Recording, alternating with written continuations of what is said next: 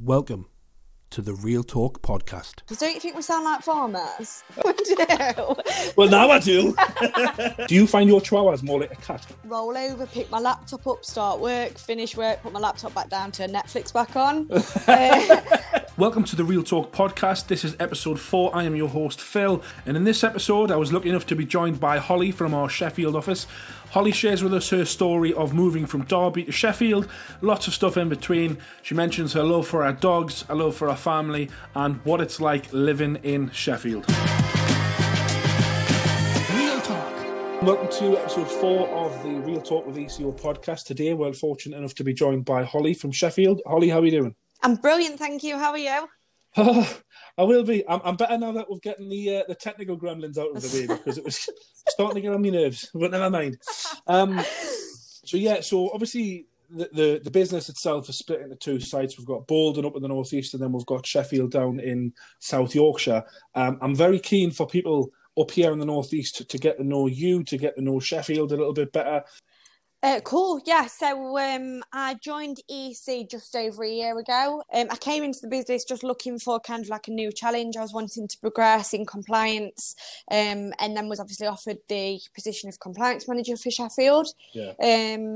Since then, it's kind of just, when I came in, we had one campaign and it was all happy days, and now we've grown to the point where we're about 4 times the headcount. Nice. And tripled campaigns. So yeah, it's changed a fair bit, but it's been nice to kind of see it grow. It's just kind of meant that I've got busier and busier and busier. With each new campaign comes a brand new headache. That's what it is. So again, like sort of, I think very much from what I've seen anyway and what I've heard is very much like the northeast, Sheffield and the Yorkshire area in general does seem to have like a really certainly the accent as well kind of lends itself to a really, really good customer experience, whether it's sales or customer service or whatever. Yeah, I don't know why people warm to it so much, because don't you think we sound like farmers? We do. Well, now I do. Now I completely do now. No, do you know what it is? Like, my personal view on it is that, like, it's because it's nice for people that don't normally get to hear the northern accent, whatever that's Manchester, Newcastle, Sheffield, Leeds, whatever. I think it's just something that people don't hear a lot of, so it's nice to hear when the phone goes and someone rings and they're from Sheffield or Sunderland or whatever.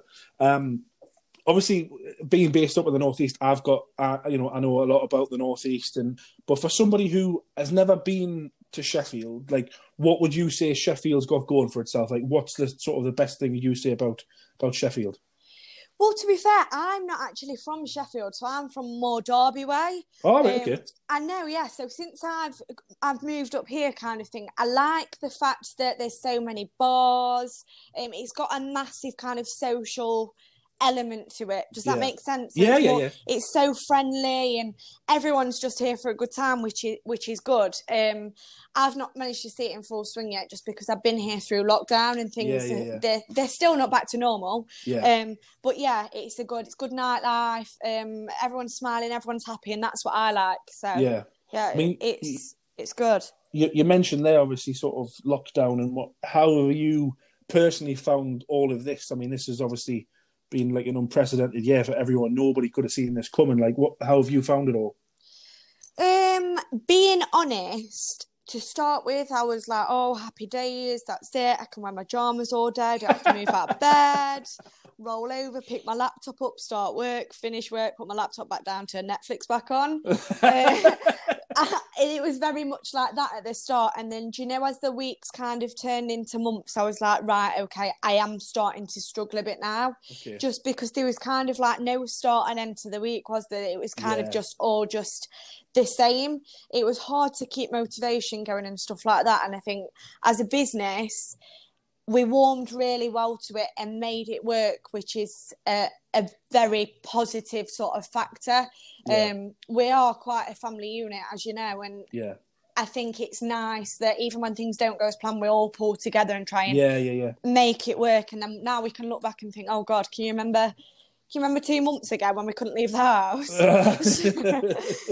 So what? Obviously, you mentioned there at the start, it was quite novel, and then as it sort of progressed and didn't get any better, like what kind of things did you put in place to make that distinction between home and work? Well, I forced myself to get out of my pajamas to start with. That was a struggle, but I was like, hold on a minute, this is no good. Yeah. So like I'd wake up at a reasonable time. I'd put my pajamas. I'd either put new pajamas on or comfy clothes, but I still got changed either way. And then I'd get up and I'd make an effort, put some makeup on, and then I'd say move rooms and then start work again. Do you know what I mean? So I wasn't just constantly in the same room, in the same clothes, not brush my teeth. It was just, I think it was just kind of getting the motivation back there to think, do you know what? Like, if this is going to be a long-term thing, I need to kind of change a few things that I'm doing to make it work. Yeah. I mean, sort of talking about the divide between sort of us up here and you guys down there. Like up here, like obviously you've probably seen on the news like how bad it is getting up here now.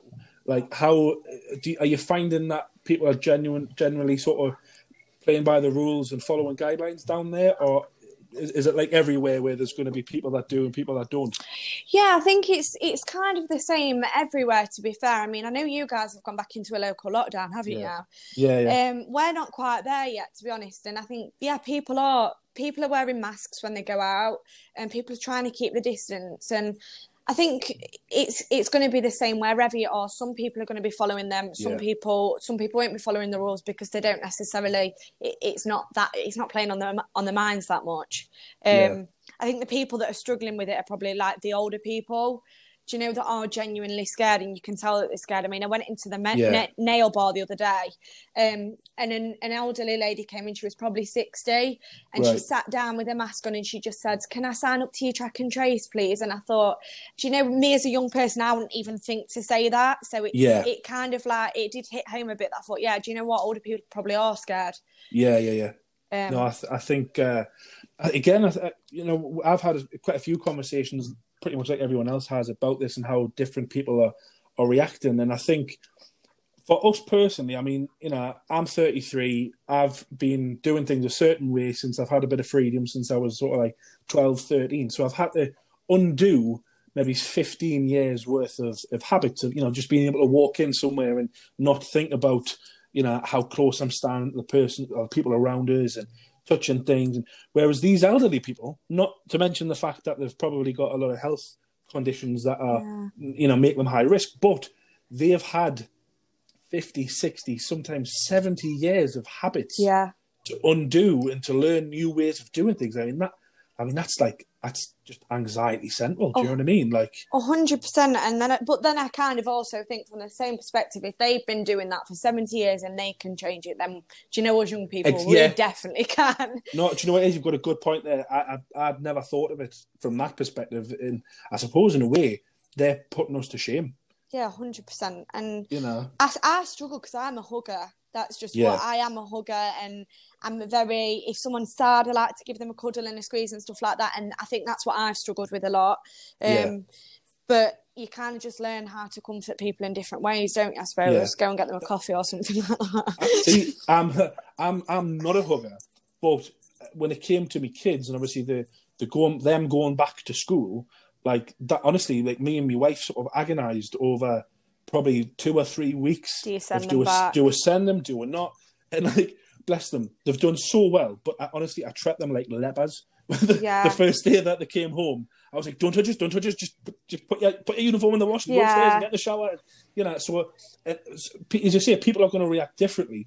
But it's nice to know that there are still people out there that are following the guidelines, and that when you say there about that lady who came in and wanted to sign the track and trace, like that's the first time I've heard anyone like talk about that. Like, I think there's so much out there about the government's trying to steal our data and all this stuff about trying to track with this app, like, and it does get you thinking, and you think like, do I do it, do I not? But like, it's just one of those things that you're just going to have to just do it. 100%, and we're not just doing it for ourselves, we're doing it for like your grandma, your mum, your dad, stuff like that. I mean, I've stayed away from my grandma for for a while now, purely for the fact that we work in a call centre. Yeah. And she got poorly, she wouldn't be able to cope with it. So I've kind of kept my distance, and tomorrow will be the first time that I go and see her in months. And I physically cannot wait to see her. But at the same time, I've got in the back of my mind, what about if you touch something and then you go and give her a hug or anything like that? So I'm just going to keep my distance when I go there. But honestly, I think we just need to, as collectively, we need to not just think about ourselves, think about everyone else as well, and just be considerate. Now, when you say that, I think that is probably, in my opinion, that's probably the best piece of advice to make people realise and remember that we're not just making you wear a mask because we don't want to catch it off you. We also we want you to not spread it to other people, exactly. and you also, you don't want to get it from other. So people just think it's just an attack on their liberties and their freedoms and all that stuff. Like, it's other people. Like, this isn't just you're infected, we don't want to get it from you, or you might have it. It's like, well, we don't want you to get it as well. Yeah. And people just don't seem to understand that. But I think you're right. If people follow the guidelines and people do or are considerate to other people, then I think it'll come down. Hopefully pretty soon. I think that this is going to be the new norm. Like, I found when people started saying this 2 or 3 months ago, this is the new way of life. I thought that's a bit far fetched, but actually, it is. Like, it is. No, it's so strange, isn't it? I drove past a restaurant the other day, and I thought, like, there was people just stood outside, and they had like a gap between them. The waiting area must have been full. It was actually Nando's, and there were like just a few people stood outside with gaps between them. And I thought, I can remember like a year ago where you didn't have to queue to get in there. You didn't have to queue to go and do your shopping. Yeah. You didn't have to remember your mask. You could literally just nip straight in and straight out. But here we are. No, and Joe, it is. I think, again, that was one, especially coming out of the original lockdown, like, it was almost like going into a new world of, what do you mean I've got a queue? There's only 2 people in the shop. But, like, and again, I'd rather me have to deal with my anxieties around that and sort of just accept that that's the way things are set up to protect everyone than, but I think that there are just certain people that just, like, that don't get it. Like, even doing the school pickup now, like, the school, to their credit, have got a really good, like, one-way system into the school. But then you just see certain people just thinking that they either know better or that the rules don't apply to them. Yeah. And they just go off and do their own thing. And you see all the other parents like, what are you doing? And it's that thing of, do I say something or do I make it worse? Like, do you know what I mean? It is socially, it's such a hard thing to deal with. But you mentioned earlier, obviously, you're from Derby. Was it Chesterfield, you said to me? So I'm in between Chesterfield and Mansfield, yeah. Right. So you're in between the fields. Yeah, yeah, I'm more of a Derbyshire girl. Right. So what's Derby like on a night out in comparison to Sheffield? Derby's a good night out as well, because a lot of cities are quite similar, aren't they? They've got good bars, stuff like that. But I'm actually from a little village between kind of everywhere, really. And we don't really have clubs. They're just pubs. We've just got loads of pubs, and everyone just goes there, and it's just this big. It's again like a giant family. Like, you know everyone, you walk in, you see everyone, you know people by name, stuff like that. And I think it was quite a big transition for me, moving up here, because it's so big and there's that many people. You don't know anyone by name, and you're kind of just looking around I've got no idea who you are or where I am. I'm just thinking, that's probably why. I can remember when we first met, like, I was asking you, like, so what's some sort of local Sheffield terms? You probably don't even know them yourself. Oh, they're like, that accent, like, misses odd words out or changes the odd word. And sometimes I'm still, like, stood, like, Joel, my partner, he's from Sheffield, and he'll be talking sometimes, and I'm just thinking, what on earth are you talking about? Do you know just how they pronounce stuff? But it's like... They just take all of the vowels out of things. All right, doctor, go and take pub. And you're like, it just doesn't sound like... It doesn't sound like they're just cheating and they're missing out half of the words. No. You've almost got to, like, you imagine sort of pausing and kind of trying to, like, put the sentence together in your head while they're talking, trying to figure out what he's saying. But I think you get used to different accents after a while, and then it starts sounding normal. But I suppose to them, I still sound like the odd one out, to be fair. I'm just thinking, so you really must have a hard time understanding people. Bearing in mind, you're from Derby, you work in Sheffield, your partner's from Sheffield, and then Nathan's from Sunderland. Like, so you must just be constantly confused. What did he say? Well, do you know what, like, Nathan was trying to... You were here. Do you know when Nathan was trying to explain one phrase? What was... Was it not way I? Oh, no, it was... Was it not... Oh, man, what was it? It was canny, wasn't it? That was the word, not why I. It was canny. It was canny. Yeah. Canny it's so many things, you know what I mean? It's like, it's canny goods, which means really good. I'm doing canny, I'm doing good. It's canny cold, it's really cold, like it's one of those words that just, and the progressively the more drinks you've had, the more canny comes out, and everything's canny.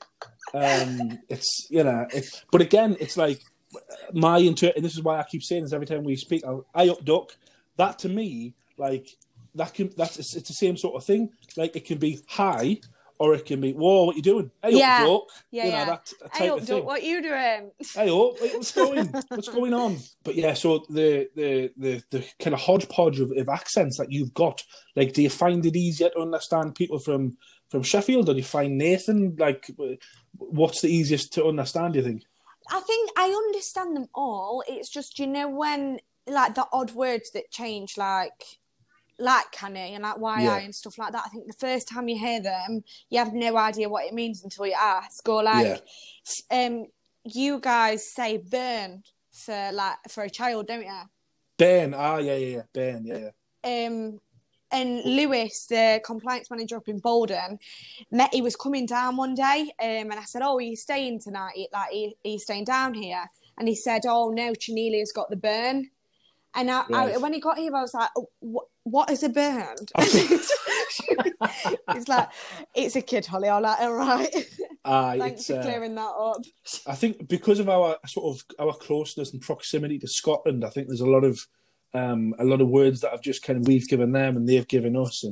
And but yeah, if you were to come on a night out in Newcastle, you would be amazed, especially come 11, 12, 1 o'clock in the morning. The Geordie accent becomes like almost Swahili.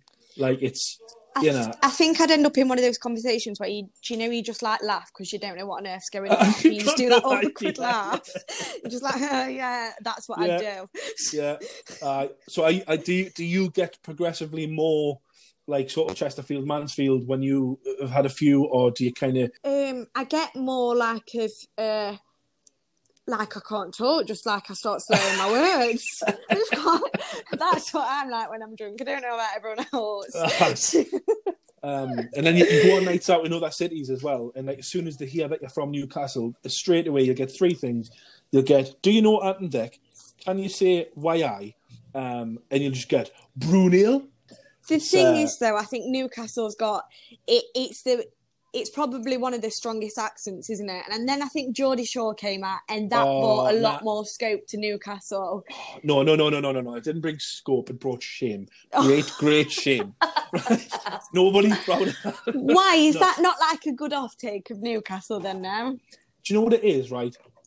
In part it was. I mean, I remember watching the first series with my wife, and like, Jay and Vicky Patterson and Charlotte and stuff. Like, they were generally quite good, and I think it was quite a good representation of a night out in Newcastle. But then the next series, once everyone realised how famous and how big everything had become, then it kind of gave a distorted view of what a night out and what people from Newcastle are like. And I think the bigger they got, it just got more and more sort of like scripted, and it was just too produced, like... going back to what you were saying there, though, about the Geordie accent, like, you would think that people would go, oh, straight away, that's the Geordie accent. Having worked in a call centre myself for several years, before people arrived at, oh, you're from Newcastle, you must be a Geordie, I got, what part of Scotland are you from? What part of Wales are you from? Are you Irish? Like, honestly, like, the amount of... But people just seem to, like... And I think it was... The further south you go, they just think that everything north of Watford's bloody Scotland. You know what I mean? Like, I'd agree with you, but I don't even know where Watford is. Oh, well, Watford's slightly north of London. Like there's this area called the Watford Gap, and there's a saying that anything north of the Watford Gap is Scotland.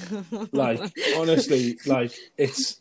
But I mean, so again, touching on sort of call centers and stuff. Like before you joined EC, what was your sort of career looking like? Where'd you been working? So I was at a different call centre in Chesterfield, and I was I was senior compliance officer there. So what I was doing was basically it was just more focused on that site. It was just one campaign, and it was kind of just managing a small team there. Yeah. I suppose you start outgrowing a role, don't you? Yeah. And it was a lovely place to work, but I'd just kind of outgrown it, and I thought, right, okay, I'm ready for a new challenge now. So at that time, had you decided that you were moving to Sheffield, or was that something that came as a result of looking for work? Yeah, that's something that came quite a bit after, to be fair. Right. And then I just thought, I may as well just move here. So that's what I did. And sort of how quickly did you sort of settle in? Was this prior to you joining EC, or was it sort of around the same time? It was around the same time, just after I joined EC. I'll be honest, it took me ages to settle in just because I was used to... My mum is my best friend. Yeah. And I was used to being around her constantly. My dogs as well. I've got a Shih Tzu and a Chihuahua. Hold on. You've got a Shih Tzu and a Chihuahua. Are you kidding me? That's one's called Nelly, one's called Tula. Oh, man. Like, I mean, this isn't going to come off very well for me in terms of masculinity, but I've also got a Chihuahua and a Yorkshire Terrier. And I swear... Well, it's a Yorkshire Terrier crossed with a Shih Tzu. And people, unless you've had dogs, they're like me. How many kids have I got? 1, 2, they're my third and fourth children. I think they're... I was like, hold on, how many kids have I got? Yeah, so, and honestly, like, do you find your Chihuahua more like a cat? She's more like a child. Really? She's just so needy, Even now when I walk in, she'll look at me straight away, pick her legs up on me, and that'll be it. Mum, pick me up and don't put me down. So you took the dogs with you when you moved to Sheffield? See, no, I didn't, because the apartment that we've got, it doesn't allow pets. Right, okay. So I think, as well as not being around my mum every day like I was used to, it was also kind of going from seeing the dogs every single day to in lockdown, not at all, and then after, like, is that your dog in the background, Phil? Do you know what it is? That's it. I'm somebody's knocked at the door. I've knocked at the door. Oh God, dogs. Do you know what it is though? When delivery drivers come to the door, like you hear the dogs barking. Like the dogs are so good for like a security point of view, but like they hear someone coming down the path and they're like rah, rah, rah, rah, you know. That's it. And then when you see the delivery drivers, in their reaction, you'd think, oh, there's a big Rottweiler or something behind the door.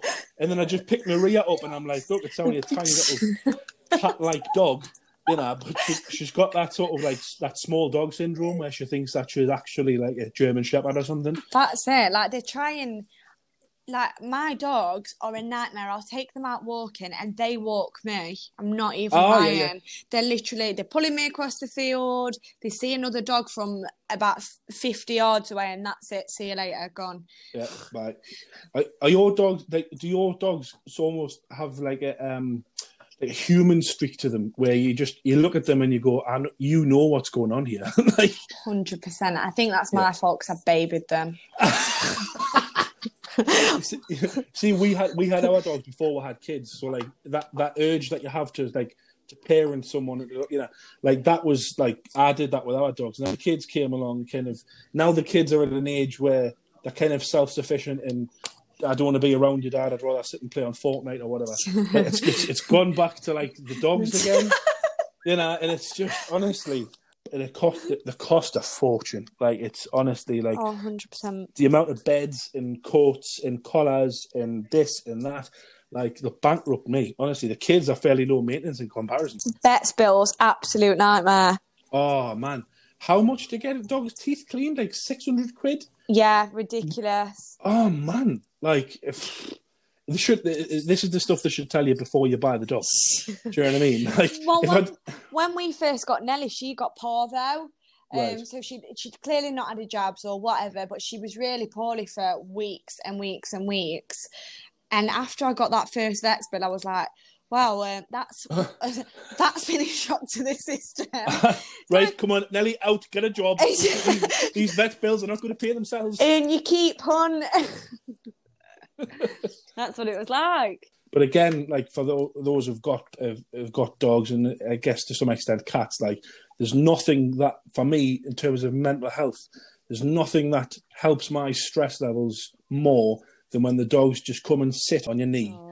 And like they'll spend all night there, and it has such a massive impact on my mood. It's magic. Yeah, and it's weird, really, isn't it? Because it does without you even realising. Like when I wake up in bed and I've got Nelly next to me, I'm just instantly happy, and she'll just walk over and she'll like a little tail's wagging. I just think it's mad how something so little, and they don't even know what a positive impact they have on people, do they? And then Joel walks in and all hell breaks loose. Yeah, and then Joel walks in and then I'm back in a bad mood. Like, again, so I mentioned Joel there, like how do you find it working with somebody that do you find it difficult to have that separation between work and home, or is that quite easy for you? Oh, it's a nightmare. Absolute nightmare. Oh, yeah. To start with, because we worked together before we were together, it was fine. Because we kind of kept that line, and then I think lockdown didn't really help because we had work at home, and then obviously mine and Joel's roles do clash sometimes naturally. So I think if we've had a bit of a to do at work, even though we do it in a positive way because it's at work, when we get home, it's hard not to kind of spill over, take it home. Yeah, or if we've both had a really good day at work, we'll both be in a really good mood, but if there's been something that's gone wrong in either of our days, that's it. Yeah. And I think that is it. That bit's a nightmare. It is. But it's kind of one of those things, and we find ways around it. I think, I take my hat off to you. I mean, me and my wife, we worked together for a very short spell of time when we first met, and it's challenging. Never again. No, never again. Absolutely never again. Like, do you know what I mean? But I take my hat off to you for being able to do that, because it's one thing not taking work home, but when you're both taking the same work home, like that's like, I mean, credit to you for that. Well, luckily the EC it's a brilliant place to be. Do you know what I mean? There's just a really high morale here, team morale, team spirit. But obviously, like in any job role, you're going to get days where you're like, I've not done this, or I should have done that, or I've had a really bad day, and you're going to get the odd day like that because it's normal. But I think on those days, the way that we deal with it is like kind of as soon as we get into the car to go home, we have a little bit of a to-do, and then we're like, right, no, that's it. Done, work's out the way. What are we having for tea? On to the more pressing matters of the day. What's going down me neck tonight? What are we having for me scran because I'm starving? That's it. I think you're right. I think this year has been a test for literally everyone. And I think not just at EC, but I think everyone can give themselves a pat on the back, because I think if we've got through this horrible time of the coronavirus, when we make it out of this, we can get through anything. So, no, do you know what it is? It's quite profound that when you think about it, when you think of all the changes that we've all had to make, endure, and to get around, like it puts a lot of things into perspective. Do you know what I mean? Like it's one of those things. But no, I agree, and I think I'm excited to see what post-COVID world looks like, because I think people are going to be a lot more empathetic. They're going to be a lot more sort of keen to just get on with things, and hopefully we'll see a lot less negativity and a lot more positivity. So I think it's forced people to kind of appreciate the things that you wouldn't usually appreciate. Do you know, just the simple things like socialising, seeing your family, seeing your friends. Yeah. And I think that'll be a positive that comes out of it. Fingers crossed. But Holly, I think that's a perfect place to leave it. Thank you so much for your time. I know it's been a technical nightmare, but do you know, I could sit and speak to you all day, and we should definitely do this again sometime. 100%. But I'll leave it there and enjoy the rest of your day, Holly. I'll speak to you very soon. Thanks very much, Phil. See you later. Take care. Bye-bye. Real Talk. If you you'd like to support the podcast, please do so. If you enjoy the kind of content that we've been creating so far, please give us a thumbs up on social media. Also leave us a review on Apple Podcast and on whatever audio platform that you are listening to us on. It really, really does make a massive difference. We're also this week running a competition on Facebook for anyone that does leave a review to go in the hat to win some awesome prizes. So if you head to facebook.com/WeAreEC Outsourcing, and all the information will be on there. Thank you so much again for joining us on the podcast, and we'll see you on the next one.